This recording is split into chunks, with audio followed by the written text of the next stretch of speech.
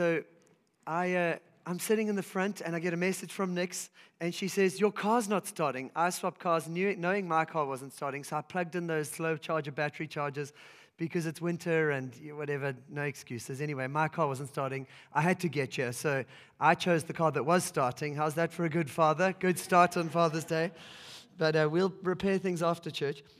Then I'm in the front, and so I gave her an hour because I had to get you a bit earlier. And I said, the car will be ready by the time you get here. Get a message at 9:35. We're singing our first song, and the car still isn't starting. So I think, what can I do? And I said, get an Uber. Don't have Uber app. Oh, my gosh. Okay, what do I do next? She says, I'm going to walk here. I say, it's going to take too long. You can't walk here. My message isn't that long. And so then I lean over. I walk across. I go, Diego's the man. So I lean over, I go, Diego, is there any chance you could go fetch Nix and the girls? Without thinking, he goes, of course I can.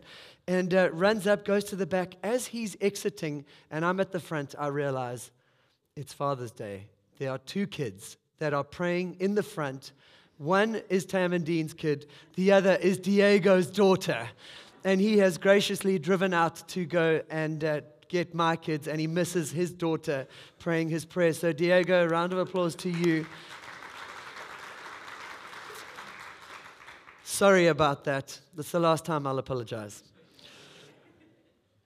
I'm talking about courage today, and maybe it's a good moment to talk about courage, and it's Father's Day. And in many ways, we do often isolate Father's Day to this limited nuclear family, and we say that's what fathering is all about. But I think Diego probably reminds us beautifully today that fathering is not primarily about creating a little coop of people in your pen that you look after and you leave the rest to their own devices. Fathering is about a people who pick up the mantle of love and care and protection and who take on the reality of the fact that life is difficult and courage is necessary if we are going to raise people up in courage, if we're going to raise people up into maturity.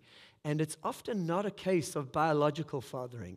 It's often a case of becoming the kinds of men that God would have us be so that we can bring people up into maturity. And so when I speak today into this concept of fathering, I hope that you as ladies hear, because we need to be courageous at every level. But I'm speaking to men who don't have kids. I'm speaking to people who live in a world that simply requires courage. And courage is different from bravery. I did a bit of studying, and it really comes to, I came to this conclusion that bravery is a trait that some people have. Courage is a decision that everyone needs to make over and over and over. Courage is something that we can grow in, something we can develop, as to bravery. But God calls us to a life of courage. And if you're a follower of Jesus today, I want to let you know that courage is part of the curriculum of life. There aren't some courageous people. There aren't a few who've lived courageously in the past. Courage is your lot in life. You're made for courage. It is part of what you're made to live in. It's part of the pool you're meant to swim in all of your life.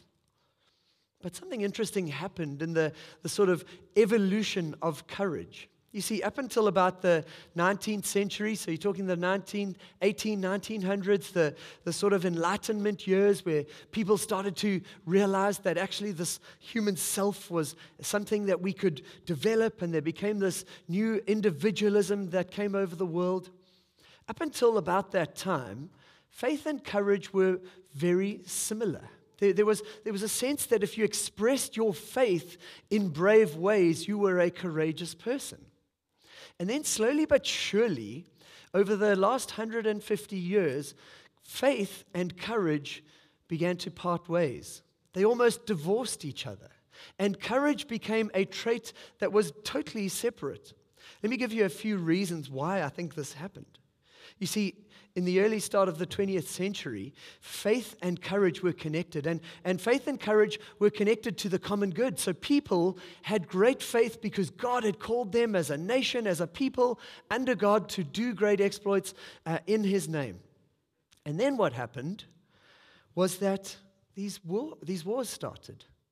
And Uncle Sam said, "We want you." You remember that moment? None of us do, but we know it in history. You learn about these moments where suddenly courage was to go to the battlefield. It still was for the common good, but now it was about a patriotic endeavor to keep the Western civilization outside of the kind of over leadership of any evil dictators. It was for freedom. It was for national pride. It was about being courageous, going to the front lines because the people needed it. The allies needed it. But it wasn't deeply connected to faith. And so this first moment of a detachment, there was still a sense of the common good. You got to be courageous. You go to war. You're a brave, courageous person. But faith was slightly detached. It was just a little bit of the beginnings of this departure. In come the 60s. Anybody alive in the 60s? Cool, I want to hear some stories of the 60s. Must have been fascinating.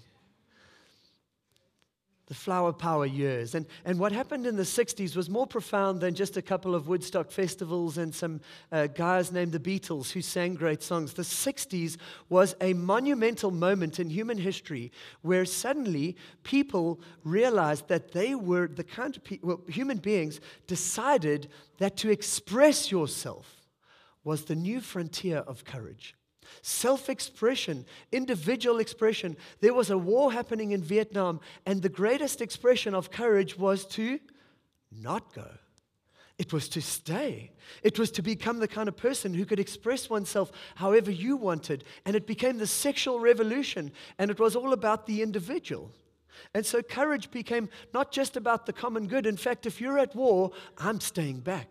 Because I believe that I have my own right to express myself however I want.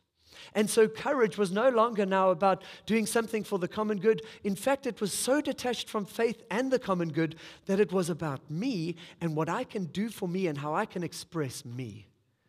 How much does that sound like 2022? Courage is about what we can do. We get applause for things that no one else will ever benefit from. In fact, the big thing people go is, who cares what I do? It doesn't affect you. There is a massive divorce. Courage and faith are no longer married together. But in the Bible, in the scriptures we're going to look at today, courage and faith were two sides of the same coin. Exactly the same expression of what it means to be human. Nowadays, you see people riding big waves. You see people going on the moon, which was one of the great exploits of kind of the Cold War after the 60s. And it was all about human expression. And these were the brave. These were the courageous. I want to suggest to you today that the Bible doesn't teach that that is the primary expression of courage. That courage has a whole different version or expression as the scriptures teach it. It's a lot more ordinary, it's a lot more mundane, and it is deeply connected to the faith story that God has for us. And the need for courage is inbuilt in each one of us. It's inbuilt in each one of us. You actually are a happier person when you are doing things outside of your comfort zone, when you are pushing yourself to the limits. It's something inbred in us that our lives, when we are under-challenged, begin to become a little dislocated, a little fractured, a little disillusioned. That's why lockdown in some ways was tricky, because we were under-challenged in the places where we needed challenge. We needed to be socially challenged. We need to be pushed out of our comfort zones. Stuck at home in isolation is not good for humanity. Trying to express oneself without a community. John Tyson writes a book, Intentional Father. I'll mention it a few more times because fathers, I want us to all start this journey. Not alone, not by ourselves, together in groups. I'm going to call us and we're going to start some journeys of learning to raise a generation of children because we as dads are intentional. And he talks about he laments the sad fact that there's just no longer any initiation in the Western world, this rite of passage kind of culture. Meaning that men in the West kind of don't really know when they've become men. How do we know? And he quotes Ronald Rolheiser, who says, do you know what's really killing our people today? our young people today? The answer is self-initiation. When there's no older generation intentionally ushering boys into manhood. When there's no tribe of mentors or fathers taking their kids along a predetermined path. Many of our young men try to establish themselves, attempting to walk through the wilderness of adolescence with the hope that somehow they'll find their way into adulthood on their own. What a tragedy that we have left our children not to be initiated, not to be brought into adulthood ourselves, but by their peers. And so what ends up happening is they try their first joint. They push their sexuality to the next level, and a bunch of 16-year-olds high-five each other afterwards and go, well done. And they ask the question, am I now a man? Is that courage? Is that what it means? And there's this vacuum of dads and men around who say, no, we're going to do some stuff in our community, and we're going to show some courage to bring a generation through who will hit 18, who will hit 21, and they will be able to put their shoulders back. And they'll say, no, my buddy didn't tell me what courage is. No, my friends at school did not teach me what it means to be a man or a woman. My dad and my mum, they modeled it, and they walked it with me. And I'll tell you what happened when I was 13, and when I was 16, and when I was 18. I went here, I did this, they told me this, they spoke me through this, and I know who I am because they took me there. Sound good? It's part of our journey. And so today I want to speak to us about courage, because it's going to take courage in a world like ours to raise people who are going to be courageous and who are going to grow into maturity. So we go back to Joshua. We're in the book of Joshua. It is the very first chapter. It's probably the most famous chapter on courage. And God has had my number on this beautiful concept of courage for probably 10 weeks now. Came back from the UK and realized that God was speaking to me about the need for courage. That courage is not something you just have. It's something you grow in. And I began to study this lovely passage, and I would encourage you to take your time through it in your own time. It says this, after the death of Moses, the servant of the Lord. So here we've got Moses, who had led the people of Israel out of Egypt. Remember, they were slaves in Egypt. It was a terrible situation they were struggling through. And God uses Moses to take them out, cross the Red Sea. They get to the edge of the promised land, and they're about to go into the promised land, and the people get terrified. They send some spies. 2 of the spies come back and say, we can do this thing. Courage. 10 of the spies say, you won't believe how big the giants are in that land. And the people shiver and shudder, and they're terrified. And God waits a full generation for these people to pass so that he can take the people of God into the promised land. And Joshua is going to be the one who will lead them. So Joshua was one of the spies who came back and said, we can do this thing. And now he's getting an opportunity, but it's an interesting situation because Moses, the servant of the Lord, has died. And the Lord says to Joshua, son of Nun, Moses' aide, Moses, my servant, is dead. Now then you. Imagine that moment. Now then you. Oh, me? Yes, you. And all these people get ready to cross the Jordan River into the land I'm about to give to them, to the Israelites. I will give you every place where you set your foot, as I promised Moses. Your territory will extend from the desert to Lebanon, from the great river, the Euphrates, all the Hittite country, to the Mediterranean Sea in the west. No one will be able to stand against you all the days of your life. As I was with Moses, so I will be with you. I will never leave you, nor forsake you. Be strong and courageous, because you will lead these people to inherit the land I swore to their ancestors to give them. Be strong and very courageous. Are you picking up a pattern here? Be careful to obey all the law my servant Moses gave you. Do not turn from it to the right or the left, that you may be successful wherever you go. Keep this book of the law always on your lips. Meditate on it day and night so that you may be careful to do everything written in it. Then you will be prosperous and successful. Have I not commanded you? Be strong and courageous. Do not be afraid.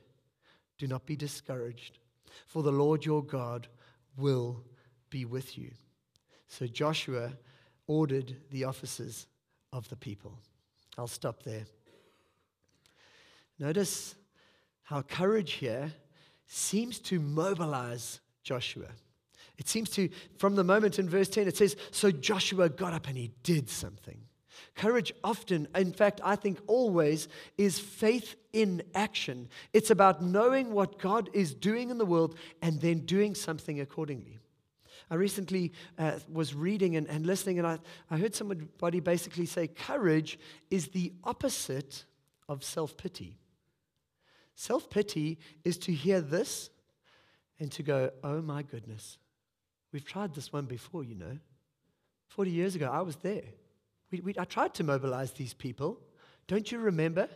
And when we crossed the river, but it was just 12 of us, and even that was difficult. 10 of them came back all wimpy and terrified. What are you thinking?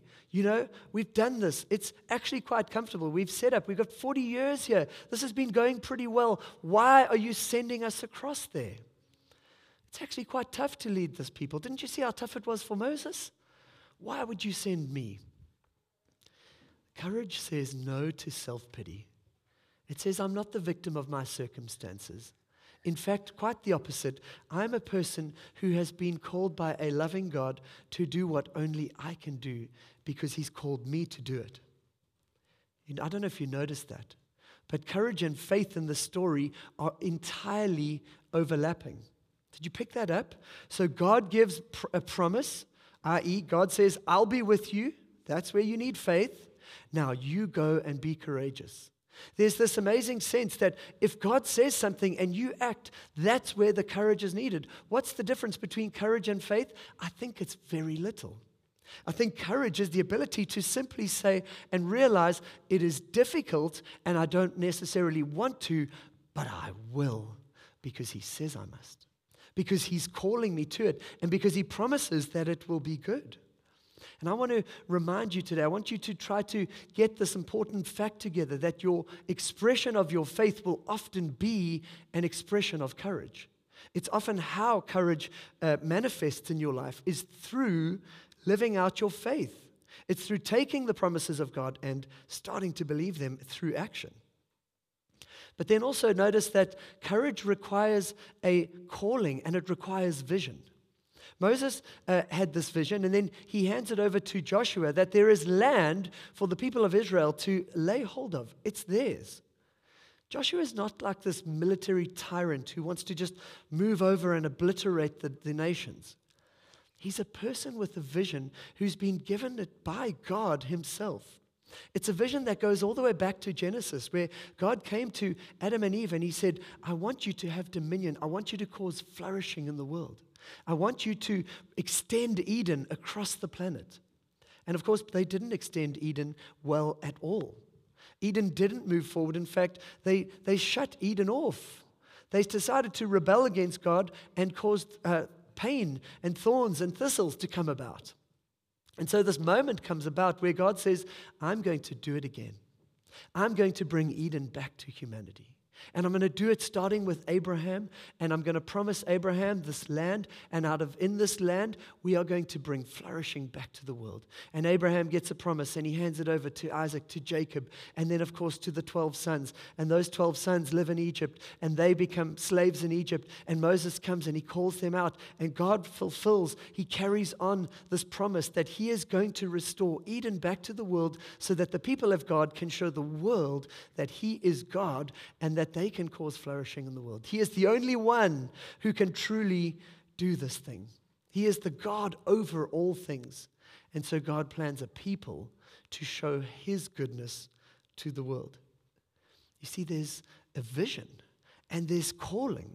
And the same is true for your life, that just like Joshua had this vision that he's going to this promised land and he needs to lay a hold of it because God has called him to restore Eden and to bring humanity back to God, you should have a sense of calling and vision over your life.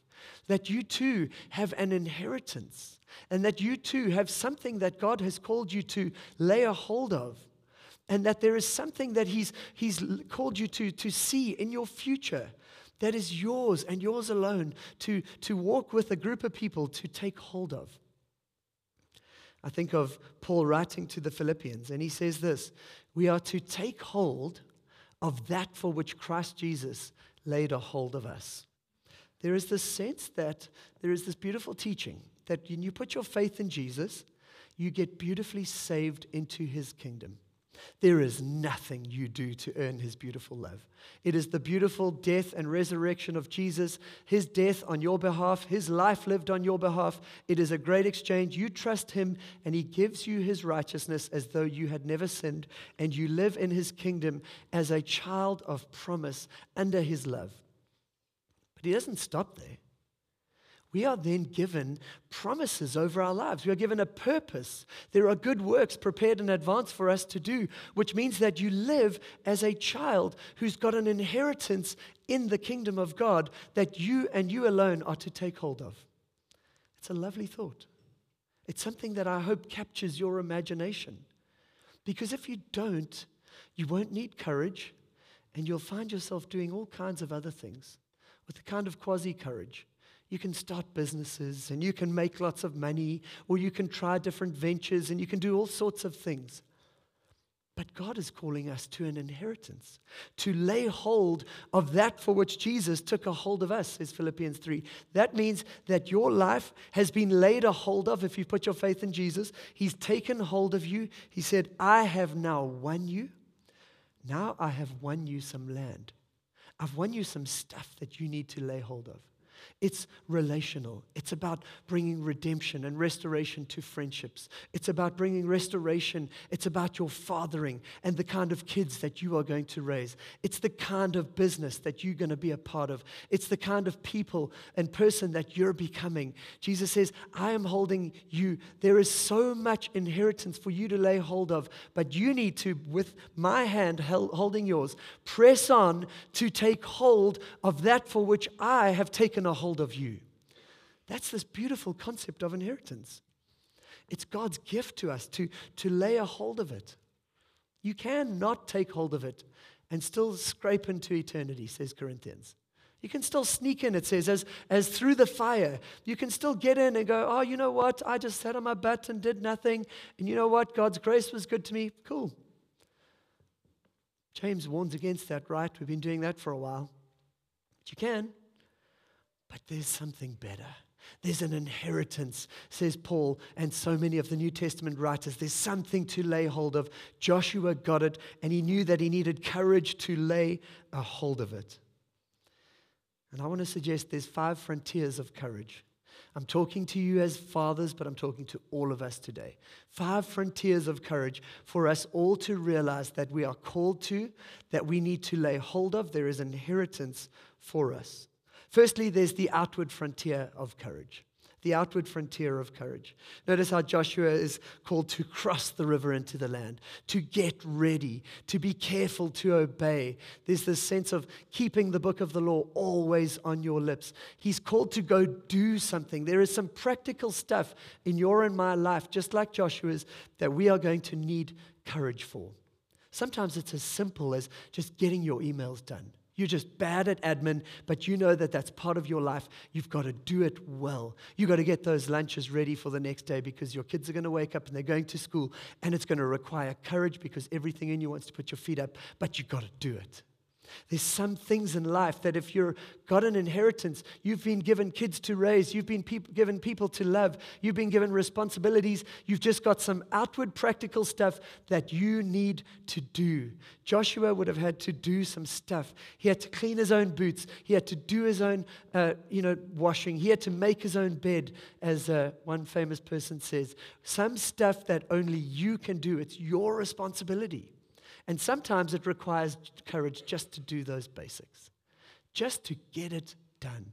Just outwardly looking around and going, I've got stuff. I need to make my own bed. Your inheritance sometimes lies entangled into just some of the basics of practically getting the right stuff done. Getting to bed on time, waking up at a reasonable hour, making sure that you've got some disciplines. You're reading stories to your kids before they go to bed. Some of those basic, outward, practical disciplines that build upon life day after day, year after year, that become a part of your inheritance because you courageously just face them. I love my kids. I love parenting them. But I don't always love bedtime. I'm so tired by 7 o'clock. I have like this REM cycle that drops me at about 6:30. And I sometimes find myself trying to read bedtime stories, and my eyes do not want to play the game.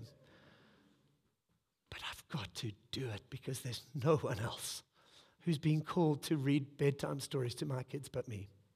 There's no one else who can do it. There's no one else whose voice before bed, hearing them say, "I love you," will count quite like mine as their father. If you're a mom, there's no motherly voice quite like that. It's part of your responsibility. It's part of what you are called to encourage. And so we just do it. There's outward courage, but there's also inward courage. That's the next frontier of courage. Sometimes it's about actually realizing that we've got some of our biggest challenges that live and follow us right inside of our hearts and our minds. I think of Joshua and I think how it starts. Moses, my servant, is dead. This was his mentor. This was his father in the faith. This was the guy who had put all the courage inside of him to even think that he might be the kind of warrior who could cross a river with 1 million people and start to take on some big giants. And suddenly the guy who has mentored him is gone. I know Father's Day is tough for many of us here. You haven't had that mentoring. You haven't had that sense of love. You haven't had that sense of affirmation. Nobody put you to bed quite like I've just described. Joshua is probably going through some of these deep moments of pain and soul searching in this moment. He's not only facing the loss of a father figure, he's also facing his deepest fears. He's done this before. There's nothing more powerful to paralyze our souls than to go through repeat failure. And there's no one in this room who hasn't got repeat failure that lives inside of them. I've tried this. I try to quit. I try to go there. I've done it so many times. If I try again, all I'm doing is setting myself up to fail again. And so inside of each one of us are these wounds that we live with. And Joshua is one of the only men in the scriptures who has no overt sin that's written about him. In the whole of Scripture, you can't find something that you look at Joshua and they say, like David had Bathsheba and Abraham disowned his wife, and you got all these crazy biblical stories. Joshua is one of the few guys, in fact, I think the only guy, who has overtly made no big mistakes. I wonder if it was because maybe he learned to go inward well, to face his wounds and his sins really well. I wonder if that could be why Joshua has this amazing sense of courage to move forward. Because he could face his father wounds. He could face his fears. He could face up to the fact that he had tried it before and failed. And now he's going to take them back again. What are some of those things where you go, I've tried this thing. Maybe it's in your marriage. It's in a relationship. I've tried to reconcile. I've tried to get redemption in this relational strain, and it's just not worked. And there's this need to go inwards and to find fresh courage to be able to forgive again, to love again. Maybe it's to face that sin again that just keeps popping up. Do you know that you're 5 times more likely to go to prison if you haven't got a father figure in your life? The amazing thing is that there's so much fatherlessness because fathers aren't willing to go inwards. They aren't willing to face the fact that they are wounded and sinful. Wounds need healing. Sins need repenting. If we've got wounds in our souls, we need to get some people to help us face them. We need the help of Jesus Christ to face the wounds of the lack of love, the lack of the fatherlessness in our lives, the pain that we've been through, the rejection we've faced. I mentioned our life group last week. We're going through this beautiful journey, and we're listening to the stories of each of the men in our community and realizing we're a wounded group of warriors. But we're also going to be healers. We're going to be wounded healers in time because of the fact that we're able to go there. And we're letting God heal us. You can't avoid it, I'm afraid. It's part of our curriculum for courage. It's a frontier of courage that we go there. Some of us, it's just obvious sin we've got to deal with. If you're dealing and struggling through porn, or you're dealing with other addictions, whether it's alcohol or drugs, the point is this is the safest place to get some help and to start facing these inner battles. Wounds need healing, sins need repenting, and all of it, we need each other. And so we move forward into these frontiers of courage. The next frontier of courage is peoplewood. It's not just inward, it's not just outward, but it's peoplewood. I'm a pastor. I know that we're complicated people. And I know that often we either tend towards wanting to crush people and just bulldoze them, or to just isolate and run away. And the point is we live in a society where it is simply really, really difficult to face people in a wise and loving way. It says, now then, you and all these people. Isn't it an interesting thing? And in verse 10, so Joshua ordered the officers of the people.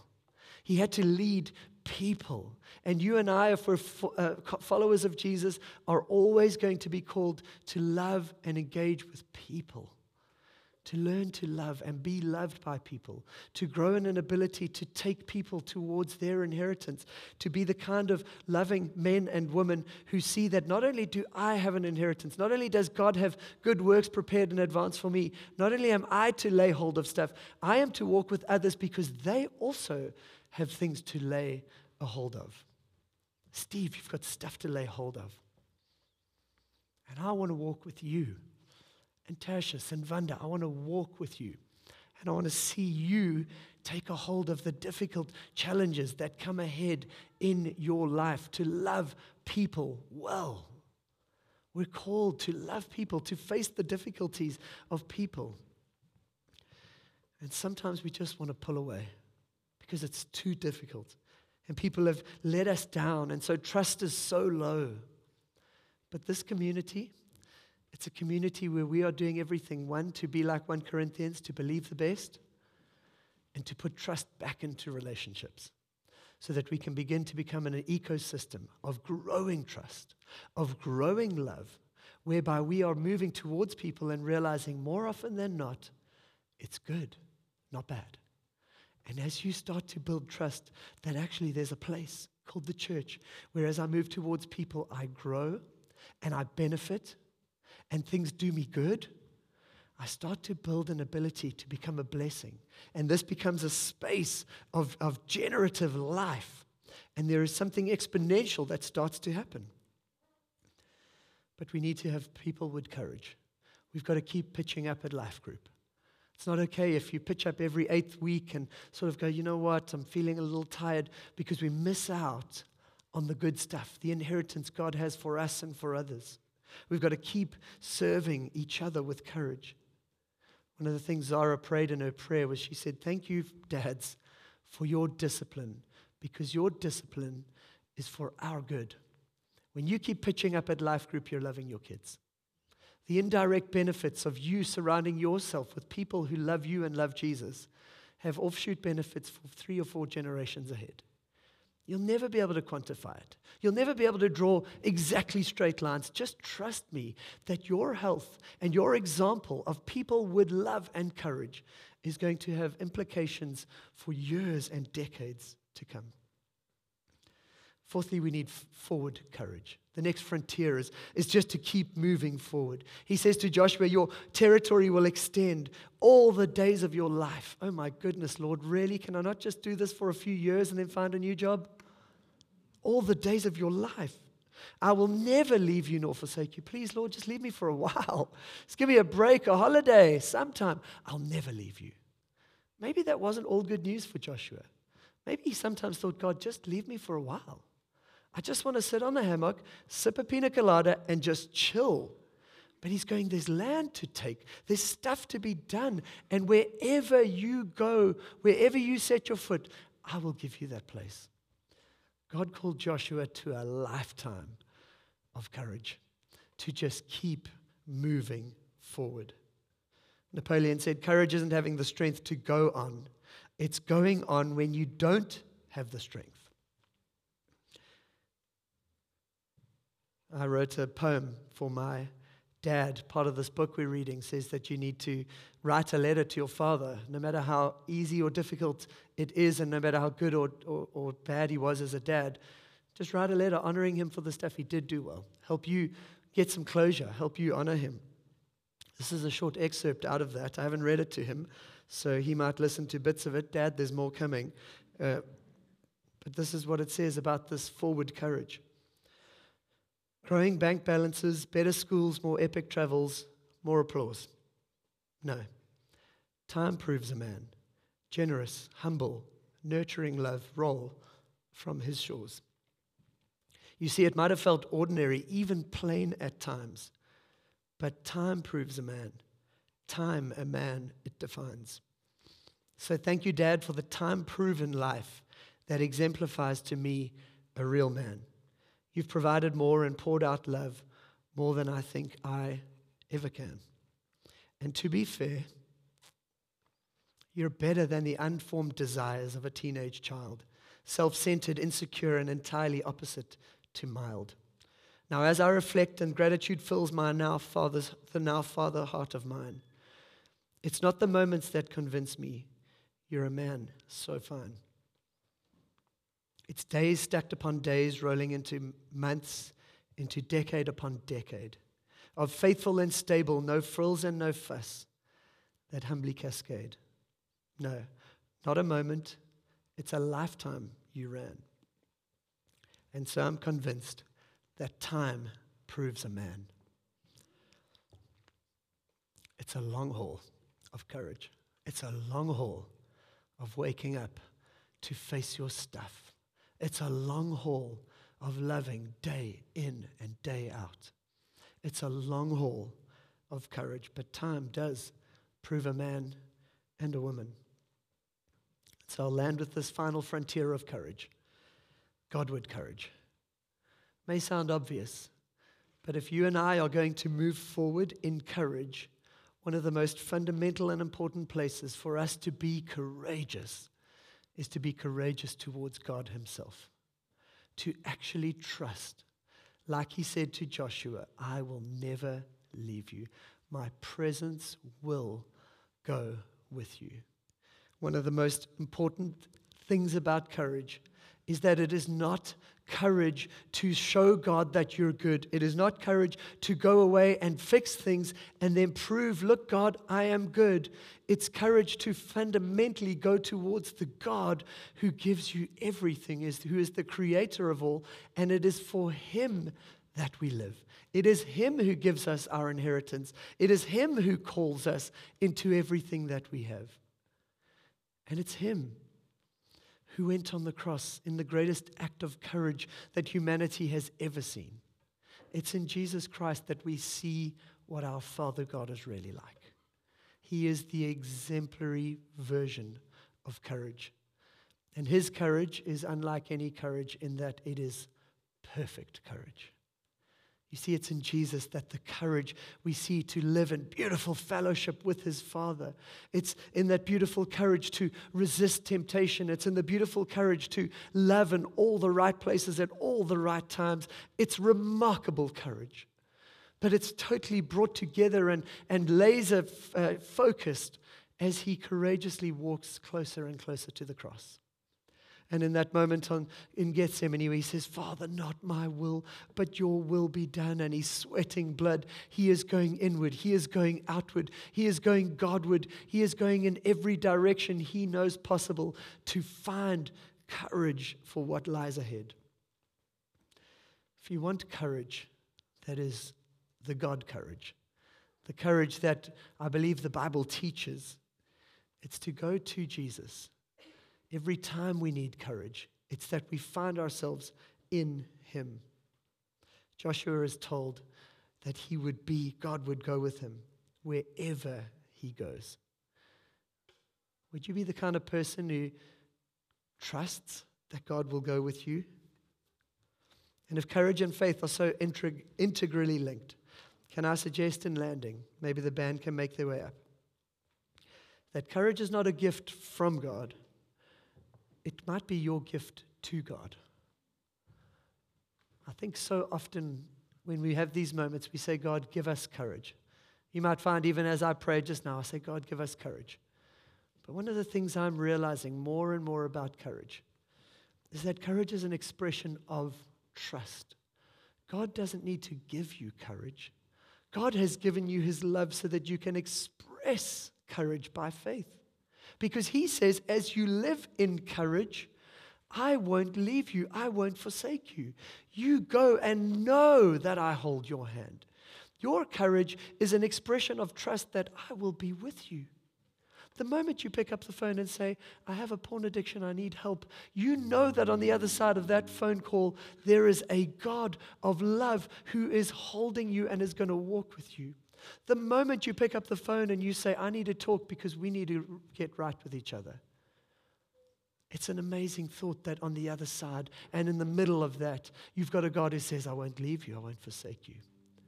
Your courage is a courage that says, I'm moving towards the things God has for me because He will be there in it and He'll be there on the other side because He'll never leave me nor forsake me.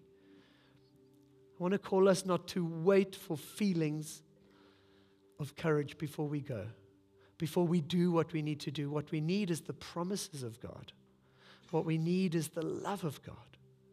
And as you realize you've got a Father who loves you too much to leave you as you are, you've got a Father who loves you too much to not take you into your inheritance, to do the things He's called you to do, in that point, you step up and you move towards the difficult moments, despite the fact that everything in you doesn't want to. And you make that call, and you do that thing, and you get up, and you face your stuff, and you say, no, I am not a victim today.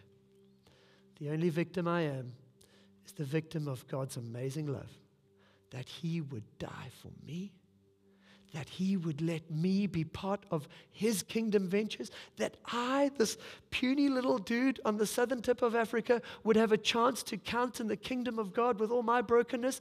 Really? Yes, really, because He loves you.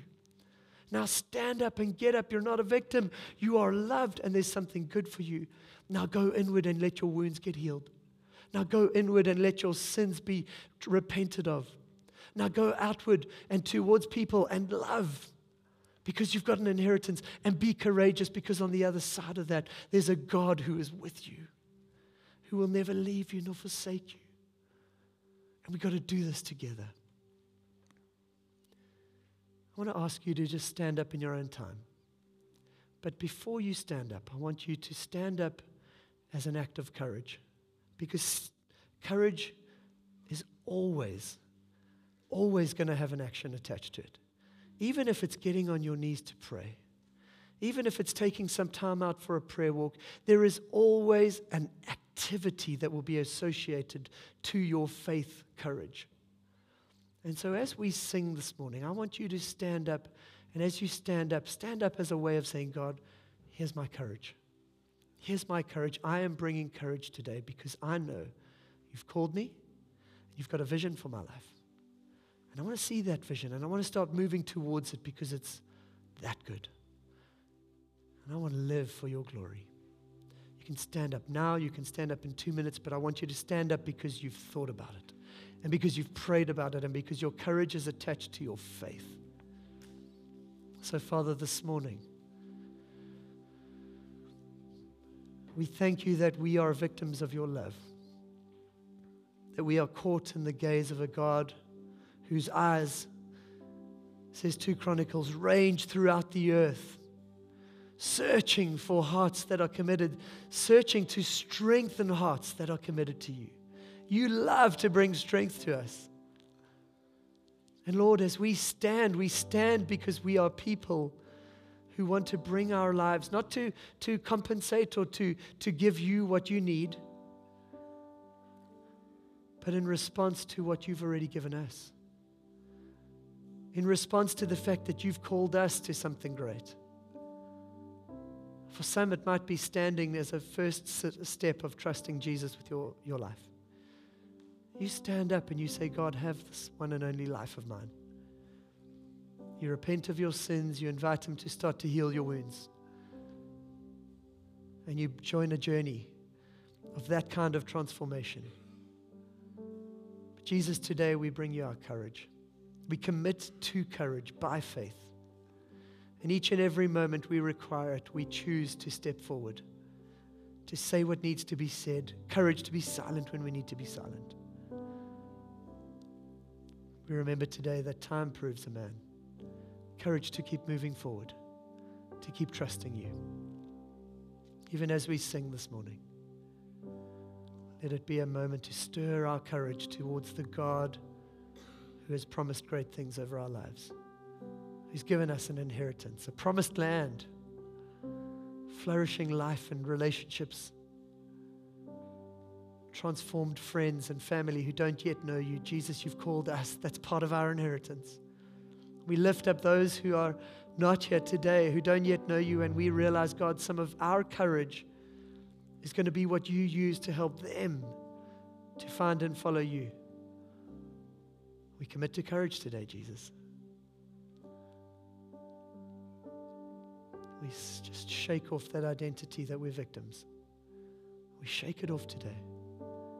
We invite your healing.